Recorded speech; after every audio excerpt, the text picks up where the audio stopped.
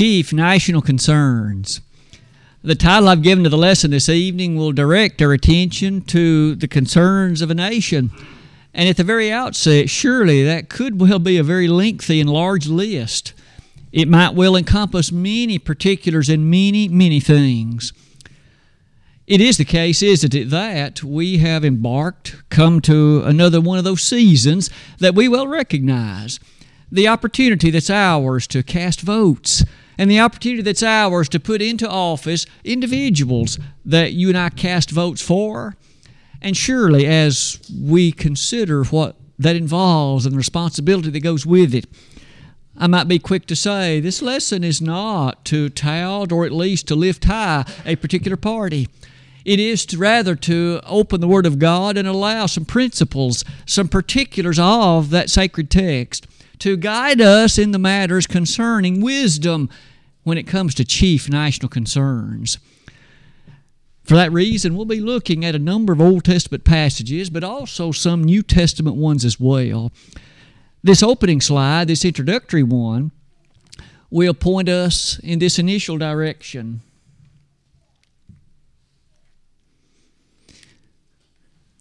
Greg will have me assist me as I turn these slides apparently tonight. Isn't it true that the Word of God itself proclaims that God always does what is right, without fail and without any exception? In Genesis 18:25, in the long ago, shall not the judge of all the earth do right? It was a rhetorical question, obviously insinuating the fact that He always does.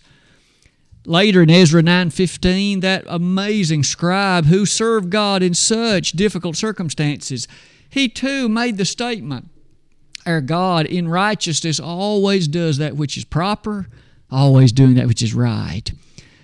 That certainly is true not only in regards to individual lives, but also national concerns.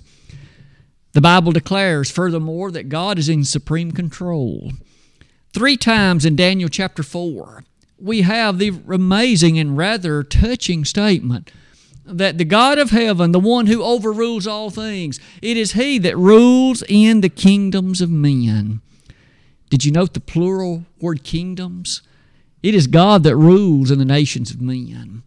Now, it's true that governments and nationalities and peoples can make choices to do things that are rather abominable and do things that are wholly inconsistent with the things of God. But our God takes note of that which is done. And there shall come a time when, in fact, He will dispense judgment relative to that which was, in fact, done.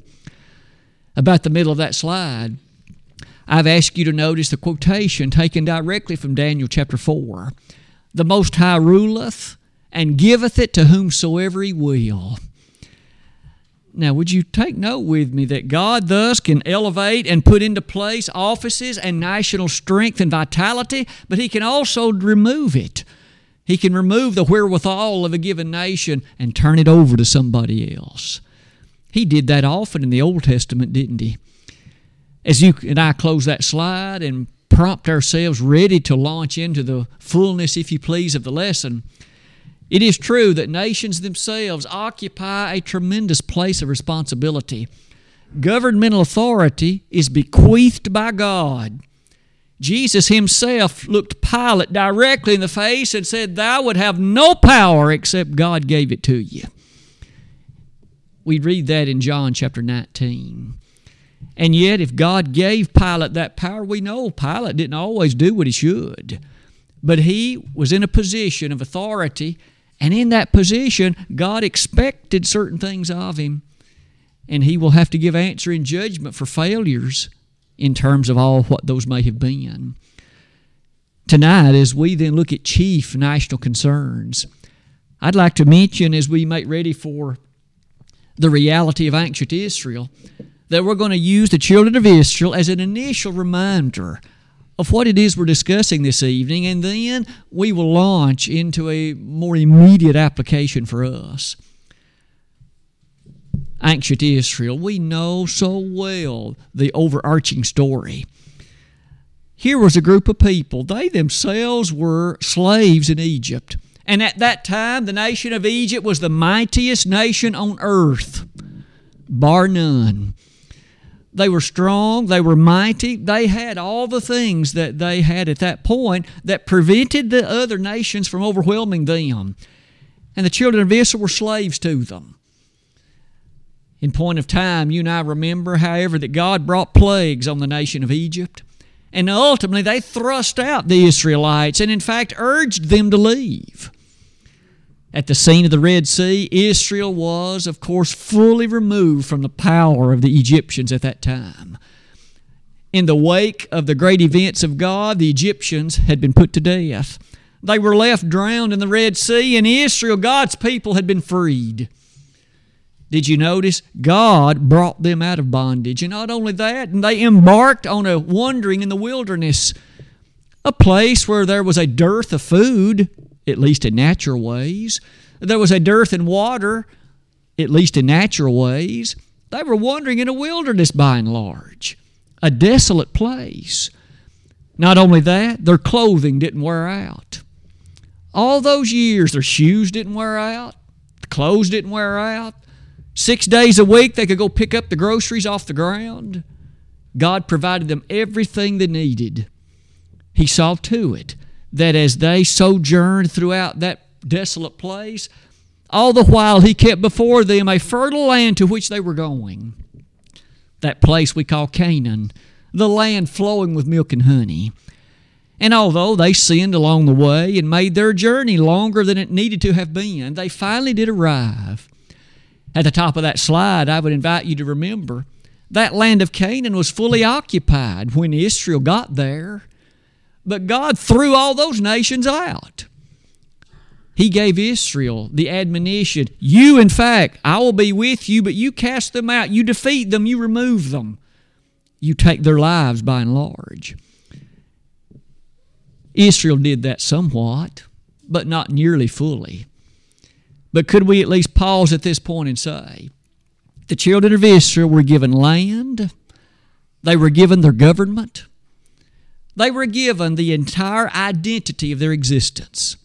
Everything was subsumed beneath their allegiance to God. At this point, notice, land, as wonderful as it was, God gave it to them. Their government style and all that went with it, God gave it to them. Their system of national identity, God gave it to them. And that identity was to be sufficient for them, and in their allegiance to God, they would always have everything they needed. They were promised a number of things about God being with them, and as long as they were faithful, they would be able to be victorious. You'll notice about the middle of that slide, but of course, God made some demands of them. He did bless them with these things, but He demanded that they selflessly and with devotion honor and serve Him always. He was to be such that there was no gods before Him, and He was to be such that they were to love Him with all of their being. Deuteronomy 6, verses 4 through 6. You may notice then, near the bottom of that slide, there were times that we do read about Israel faithfully following God. They did so in the days of Joshua. They were faithful, they were committed to His ways, and all the life of Joshua, and even those that lived beyond him, things were good. They occupied that sweet land of Canaan. But we also read many times they weren't so dedicated to God. They chose to go their own way. They chose to behave in various ways not consistent with what God had said. I would invite you to note then the last thing. We do read about a number of crises in the Old Testament. That is to say, particular times in which things were so terrible and things were in such a moment of decision that a great deal lay in the balance. What about some of those moments of crisis? I might suggest that again in our nation, it'll be our desire to make application at least of the ideas. And as we do that, let's look first of all at the following. A crisis in prophecy. Now, as you and I reflect upon the crisis in prophecy, we'll do so recognizing this. Remember, God rules in the kingdoms of men, and He elevates and gives it to whomsoever He will. Let's start our journey in Genesis 15. When it comes to the nations, What about the land belonging to the Amorite peoples? You'll notice one of the first things of which we read concerning them, almost from the very beginning of our introduction to them in the Bible. God had something very interesting, very telling, and rather compelling to say about them. In speaking to Abraham, God had these words to say. Beginning in verse number 13, "And he said unto Abram, Know of a surety that thy seed shall be a stranger in a land that is not theirs, and shall serve them, and they shall afflict them 400 years. You and I know, of course, from history what that was. This particular land that they were going to be in at that time was the Egyptian land. They're going to serve these people a long time, hundreds of years. But verse 14 says, And also that nation whom they shall serve will I judge, and afterward shall they come out with great substance. God said, I'm going to judge those Egyptians. I put in the nation to which it referred, but he said, my people are going to come out with great substance, and so they did. Verse 15, And thou shalt go to thy fathers in peace, thou shalt be buried in a good old age.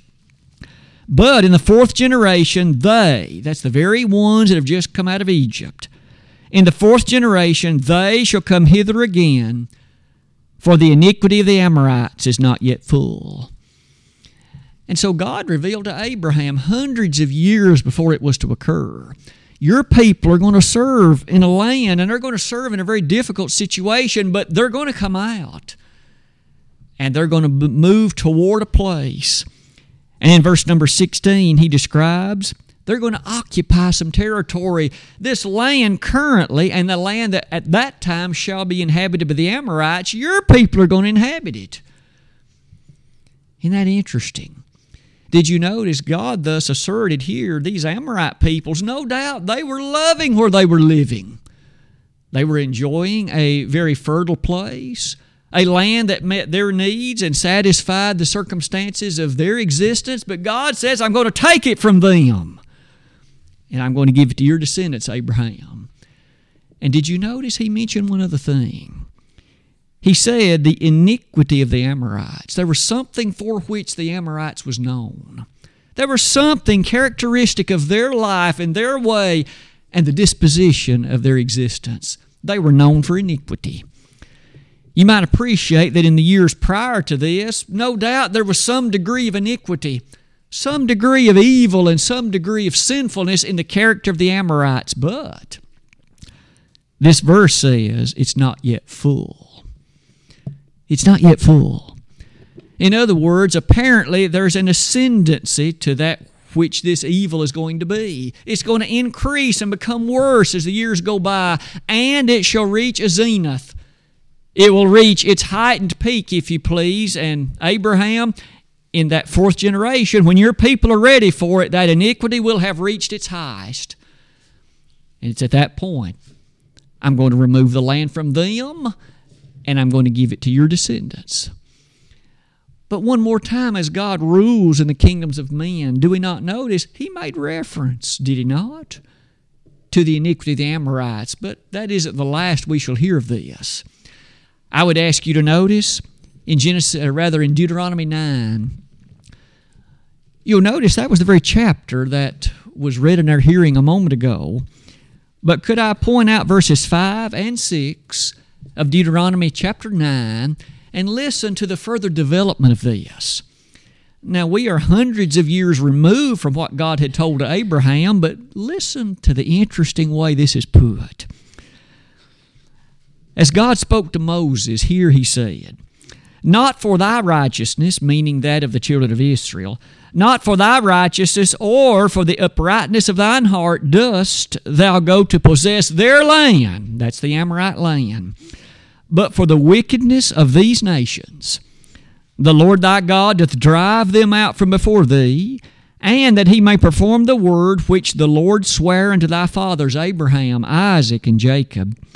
Understand therefore that the Lord thy God giveth thee not this good land to possess it for thy righteousness, for thou art a stiff-necked people.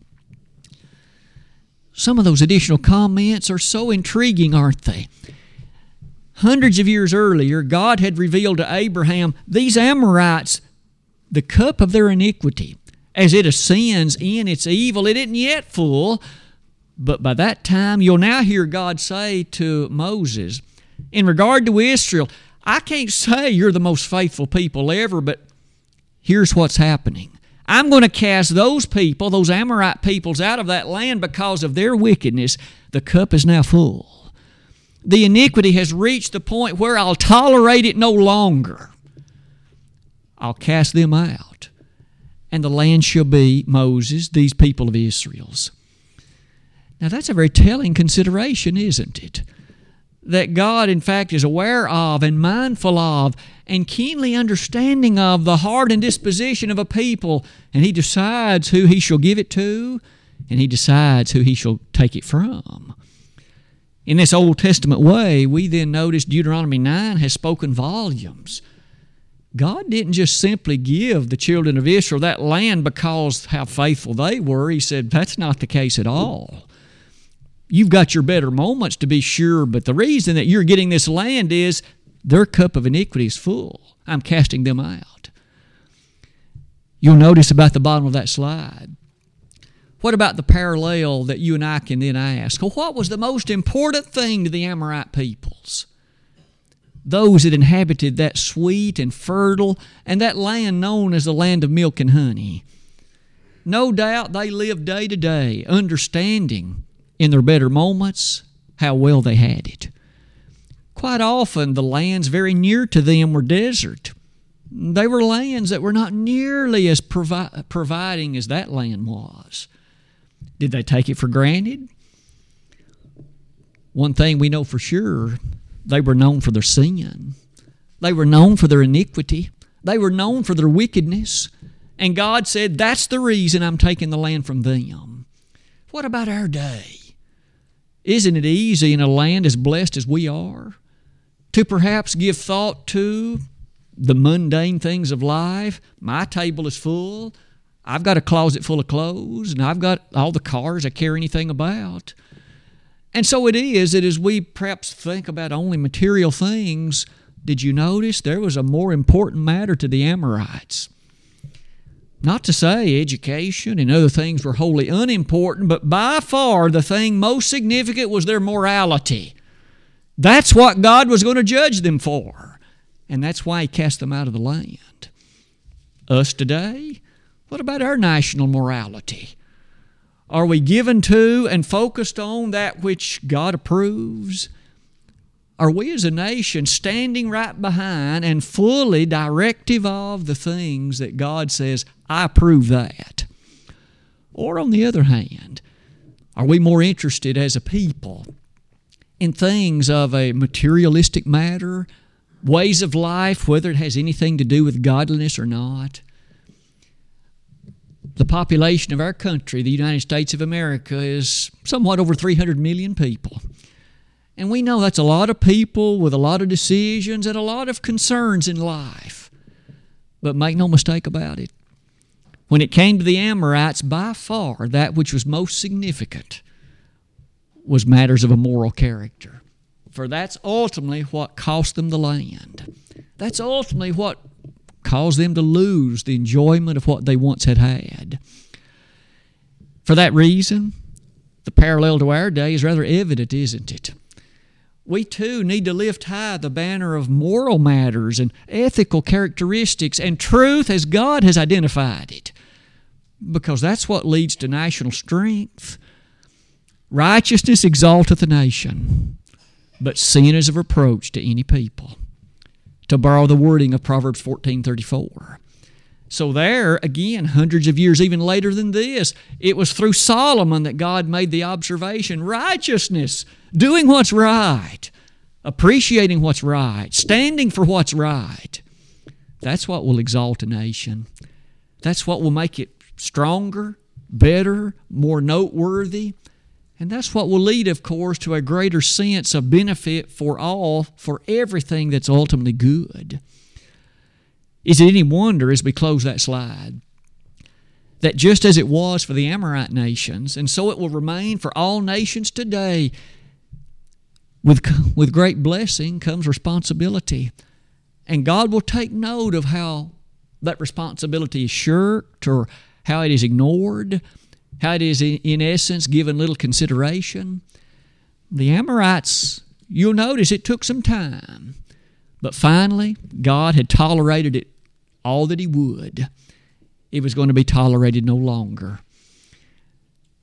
So far, that issue has surrounded the Amorite nation. But we know those weren't God's people. They weren't the ones that God had led out of Egypt, and they weren't the ones He gave the law of Moses to, and they weren't the ones that held out the hope, some of the greatest promises of the Old Testament. Maybe for that reason, I wonder what could be said about the people of Israel. What about God's chosen people? Would you turn a few books forward in the Old Testament? Let's look at 2 Kings for just a moment. In the reign of a king known as Manasseh, we come face to face with a set of characteristics and a set of ideas that will again be rather compelling. We'll read a few verses around chapter 21. That's 2 Kings, the 21st chapter. It was at that time that there was a king named, as you can see on the slide, Manasseh. Manasseh was one of the longest reigning kings that Judah ever had. Reigned 55 years, and therefore during a rather lengthy reign he had the opportunity to influence many things and direct many occurrences and to put in place a set of ideals. And may I be quick to say that for much of the early part of his reign he did not make wise choices. He often directed God's people in ways that were rather wicked. Beginning in verse number 1, it says, Manasseh was 12 years old when he began to reign, and reigned 55 years in Jerusalem, and his mother's name was Hephzibah, and he did that which was evil in the sight of the Lord, after the abominations of the heathen, whom the Lord cast out before the children of Israel.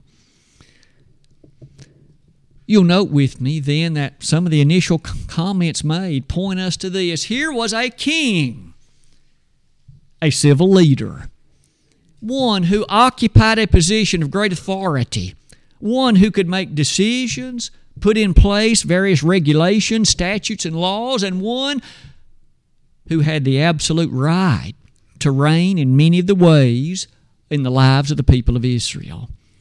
And yet you noticed in verse number 2, he did what was evil. I wonder what he did. What was evil about his actions and what was evil about his decisions? Later in that chapter, we are given a few details. Let me select a few of the verses. Let's reflect upon them. It says, For he, this is verse 3, built up again the high places which Hezekiah his father had destroyed. His daddy, King Hezekiah, had given at least a fair interest in upholding the things of truth and the matters of God, and yet his son, Manasseh, tore them down. He wasn't much like his daddy, at least at that point in his life. It says he reared up altars for Baal and made a grove, as did Ahab, king of Israel, and worshipped all the host of heaven and served them. So surely some of the errors that were in the reign of Hezekiah or in the reign of Manasseh were prompted by his false religion and the ideas that surrounded it. It's interesting that he built false places of worship. He authorized various activities connected with what God never approved. That's not all. Let's read forward in the chapter. Verse 4. And he built altars in the house of the Lord. Did you notice? He desecrated places of worship. The very place wherein God had placed His name. The very place in which the faithful worship and service of God was to take place. This guy built false altars right there in the middle, if you please, of the church building. You see, he desecrated the very places, what was noble and what was godly and what was appropriate.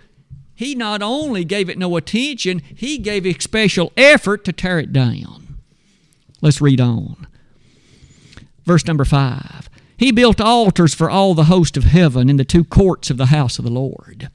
One more time, this temple that had been constructed, he in fact took the liberty of actually endorsing behaviors right there in the temple which were wholly disapproved and against what God long ago had asserted was to take place there. This gentleman had no concern for truth at that point in his life. He had no interest in upholding what was right. Let's read on. He made his son, verse 6, to pass through the fire, and observed times, and used enchantments, and dealt with familiar spirits and wizards. He wrought much wickedness in the sight of the Lord to provoke him to anger. He even sacrificed his son to these false gods. And not only that, he gave interest in wizards and witches and stuff like this. You can see a mixed up man, and yet he was king. What a tremendous amount of influence he did have, and how much direction he moved people then aside from truth. Let's read on. Verse 7, he set a graven image in the grove that he made in the house, of which the Lord said to David and to Solomon his son, in this house and in Jerusalem, which I have chosen out of all the tribes of Israel, will I put my name there.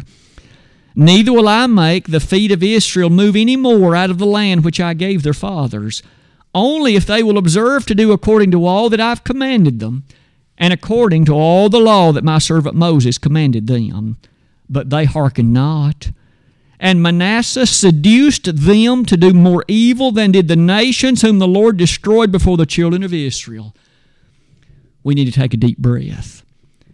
As bad as the Amorites were, as troubled as they were, and remember, God cast them out for their wickedness, Manasseh did even worse.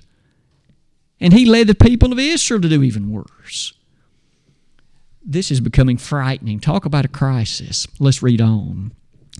Verse 10, and the Lord spake by his servants the prophets, saying, because Manasseh, king of Judah, hath done these abominations, and hath done wickedly above all that the Amorites did. There it is again. Here was a king of Israel that did worse than the Amorites, which before him, and hath made Judah also to sin with his idols. Therefore, thus saith the Lord God of Israel, behold, I am bringing such evil upon Jerusalem and Judah, that whosoever heareth of it, both his ears shall tingle. God said, I'm not going to tolerate this anymore. I'm not going to put up with it any longer. Things were moving in the right direction in the days of Hezekiah, but now under this reign of Manasseh, not only he, but the people over whom he reigns, they have moved in a direction, and the evil and the wickedness that has been wrought, I'm going to bring something upon Jerusalem. I'm going to bring something on Judah that everybody that hears it, both ears are going to tingle. That's how serious it's going to be. Let's read on. I will stretch over Jerusalem the line of Samaria, and the plummet of the house of Ahab, and I will wipe Jerusalem as a man wipeth a dish, wiping it and turning it upside down. We've all washed dishes. We know what this is like. You wash out the debris, you wash out that which was left over from the meal, and then you turn it upside down in the dish drainer. God says, I'm going to wipe Jerusalem clean. Nothing's going to be left. I'm going to take this place, and just like a person cleaning a dish, I'm going to remove all the filth. I'm going to remove all the particulars of it. Let's read on. And I will forsake the remnant of mine inheritance, and deliver them into the hand of their enemies, and they shall become a prey and a spoil to all their enemies. Why, God, are you doing this? Verse 15. Because they have done that which was evil in my sight, and have provoked me to anger since the day their fathers came forth out of Egypt, even unto this day. Notice that although Manasseh had an obligation in this, he says the people have erred. They chose to follow, and they were seduced by this. And so, verse 16, moreover, Manasseh shed innocent blood very much, till he had filled Jerusalem from one end to the other, beside his sin wherewith he made Judah to sin, in doing that which was evil in the sight of the Lord. We'll stop at that point. We've read enough to know what happened. God, in fact, revealed on this occasion that you and I know what was about to happen. He was going to turn the people over. He was going to let the Babylonians come and take them. prisoner to a foreign land, and there they'd be for 70 years. But that was prompted by their evil, and prompted by their wickedness, and prompted by the obligations in which they had failed. God gave them such promise, and He was with them. But when they turned their back upon Him, when they chose to behave as they did, national judgment came upon them. They were taken from that land that God had given them, and God turned it over to somebody else, this time the Babylonians. Isn't it a reminder to us that we too have obligation? We too have much that should occupy our thinking. What, one more time, is the chief national concern? May I pause to say there's a lot of things that could occupy attention. There are foreign policy matters that are important. There are educational considerations that are serious. Immigration matters that no doubt are worthy of serious reflection. Everybody's concerned, I'm sure, to some degree with the economy, jobs, and other matters such as that, and those are the things of which we hear almost exclusively. And yet, according to the Old Testament, none of them is the major issue. That wasn't the major matter for the Amorites, and it wasn't the major matter for Israel either. What is the thing for which God judged them? Morality. Failure to uphold what was right and to live by the standard of ethical character that God had revealed. You see, He didn't allow them just to live however they wanted. You couldn't uphold particular matters of morality just because you felt like it. And yet in our land, where have we come? We mentioned earlier that the wickedness that the Amorites was known for was a wickedness that by and large included sexual character.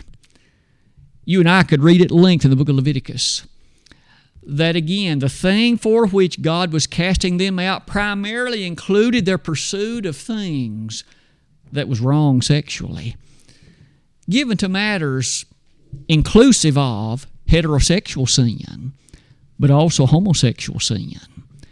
God said, I'm just not going to tolerate this. For instance, look at Leviticus chapter 20. As you think about, again, that land for which that people was cast out, we'll not read near all of that particular chapter, but at least this much might well be noted. In Leviticus chapter number 20, beginning in verse number 7, sanctify yourselves therefore and be ye holy, for I am the Lord your God, and ye shall keep my Sabbaths, and do them. I am the Lord which sanctify you. And then one by one he begins to list several behaviors that he commanded Israel to never engage in, inclusive of the following, verse number 10, the man that committeth adultery with another man's wife, even he that committeth adultery, he shall surely be put to death. The man that lieth with his father's wife, verse 11, their blood shall be upon them. Verse 12, if a man lie with his daughter-in-law, they've committed abomination. Verse 13, if a man engages in homosexuality, they've committed abomination, their blood will be upon them. And on the list proceeds in the chapter. Did you notice sins of a sexual character? The people of that part of the world, they had begun to engage in activities inclusive of these, and God says, I have had enough. And in those days, of course, that had reached and appreciated the matters we noted earlier, God took them out of that land, gave it to Israel. But when we give thought to the children of Israel, did you notice what had they begun to do? Back to 2 Kings 21. Verse 16, they shed innocent blood. They no longer had a proper appreciation for the sanctity of human life. May I say it again? They no longer had a proper appreciation for the sanctity of life as coming from God, as being made in the image of God, and therefore they shed innocent blood. The parallel to our day is evident, isn't it? On this following slide, you then will notice it with me. What have we done in our country, once regarded as perhaps the most noble of the Christian nations upon earth, and now Starting in January of 1973, we legalized the slaughter of babies. You don't have to have a reason. You don't have to offer any justification. You can kill babies. Almost unthinkable. May I suggest there is no blood more innocent than that. And yet we do it every day by the thousands in this country. Since that Supreme Court decision of January 1973, we have now put to death well over 62 million babies. And worldwide, the number is almost staggering, as if that one's not staggering enough. But the point is, if God rendered a verdict of judgment upon an ancient land because they shed innocent blood, what about us? May I offer some thoughts as we close the lesson?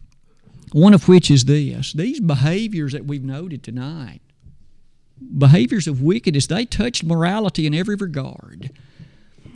And so what about us as we give thought to what might we do about it? I would suggest the following. This slide puts it in these forms. We must maintain a great deal of fidelity to truth in our heart, that which is moral in our character, because we are influenced so much so easily by a nation who doesn't see things the way God does. We know that this nation, by and large, it seems, wishes to promote kinds of activities which God does not approve. That doesn't excuse us. It, of course, sets us to these thoughts. Let the Bible always be our guide for determining what's right, for setting in our character the thing that is appropriate. And as often as we think about the Word of God, we understand so easily that there are those who will insult it, as if I cannot believe they will say that you will turn to a book that old with the thought that it will address the matters of the modern nation. But it does. It always has, and it always will. And though people may mock and revile, that's not going to deter us. That's not going to change our mind in the slightest. But not only might we have that degree of confidence, may we also ponder the following. Pray for our nation. Pray that we as a people, not just for our leaders, they have their responsibilities to be sure, but as a nation, that we as a citizenry will turn our attention to moral matters and strive to be people of rightness and people of honor and people given to what is earnest and honest. That also would include praying for those leaders. No wonder Paul urged Timothy to pray for kings and for all that are in authority, that we may lead a quiet and peaceable life in all godliness and honesty. 1 Timothy 2, verses 1 and 2. And so, if Timothy was urged to pray for men like Nero and other Roman leaders as wicked as they were, surely we would be wise to pray for our leaders and the leaders of other nations as well. That would include people like the president, people like the various members of the House and Senate, and people who occupy the other levels of government. But I might say, doesn't that immediately demand, let's try to put into office people with a regard for truth, and people with a regard for morality, and people with a regard for what will lead to things right in the sight of God. That means as we vote, let's do it with wisdom. Let's do it with the understanding we serve a greater master than any political party. And may we strive to vote for those who stand for what is at least right. If we do that, we will at least have a part to play in moving a direction in the way that we should. For after all, in the days of Manasseh and the days of the Amorites, we saw what happened then when the cup had become full, when wickedness had reached its highest point. Today, God has been so good to our land. Brother Gary led us earlier in that song tonight, God is so good, and He has been. We still, in many ways, are the finest in terms of the people of greatest blessings upon earth. let us exercise one of those bequeathed blessings that we might strive to elevate those who have a degree of appreciation for rightness. And as we do that, may God bless this country. And may we fill our hearts, may He fill our hearts with an attitude and desire to serve Him faithfully. This evening, as we reflect on a lesson like this one, the chief national crisis. The chief national crisis isn't any of these other things that most of the time is discussed. The chief national crisis is morality. Are we doing what's right?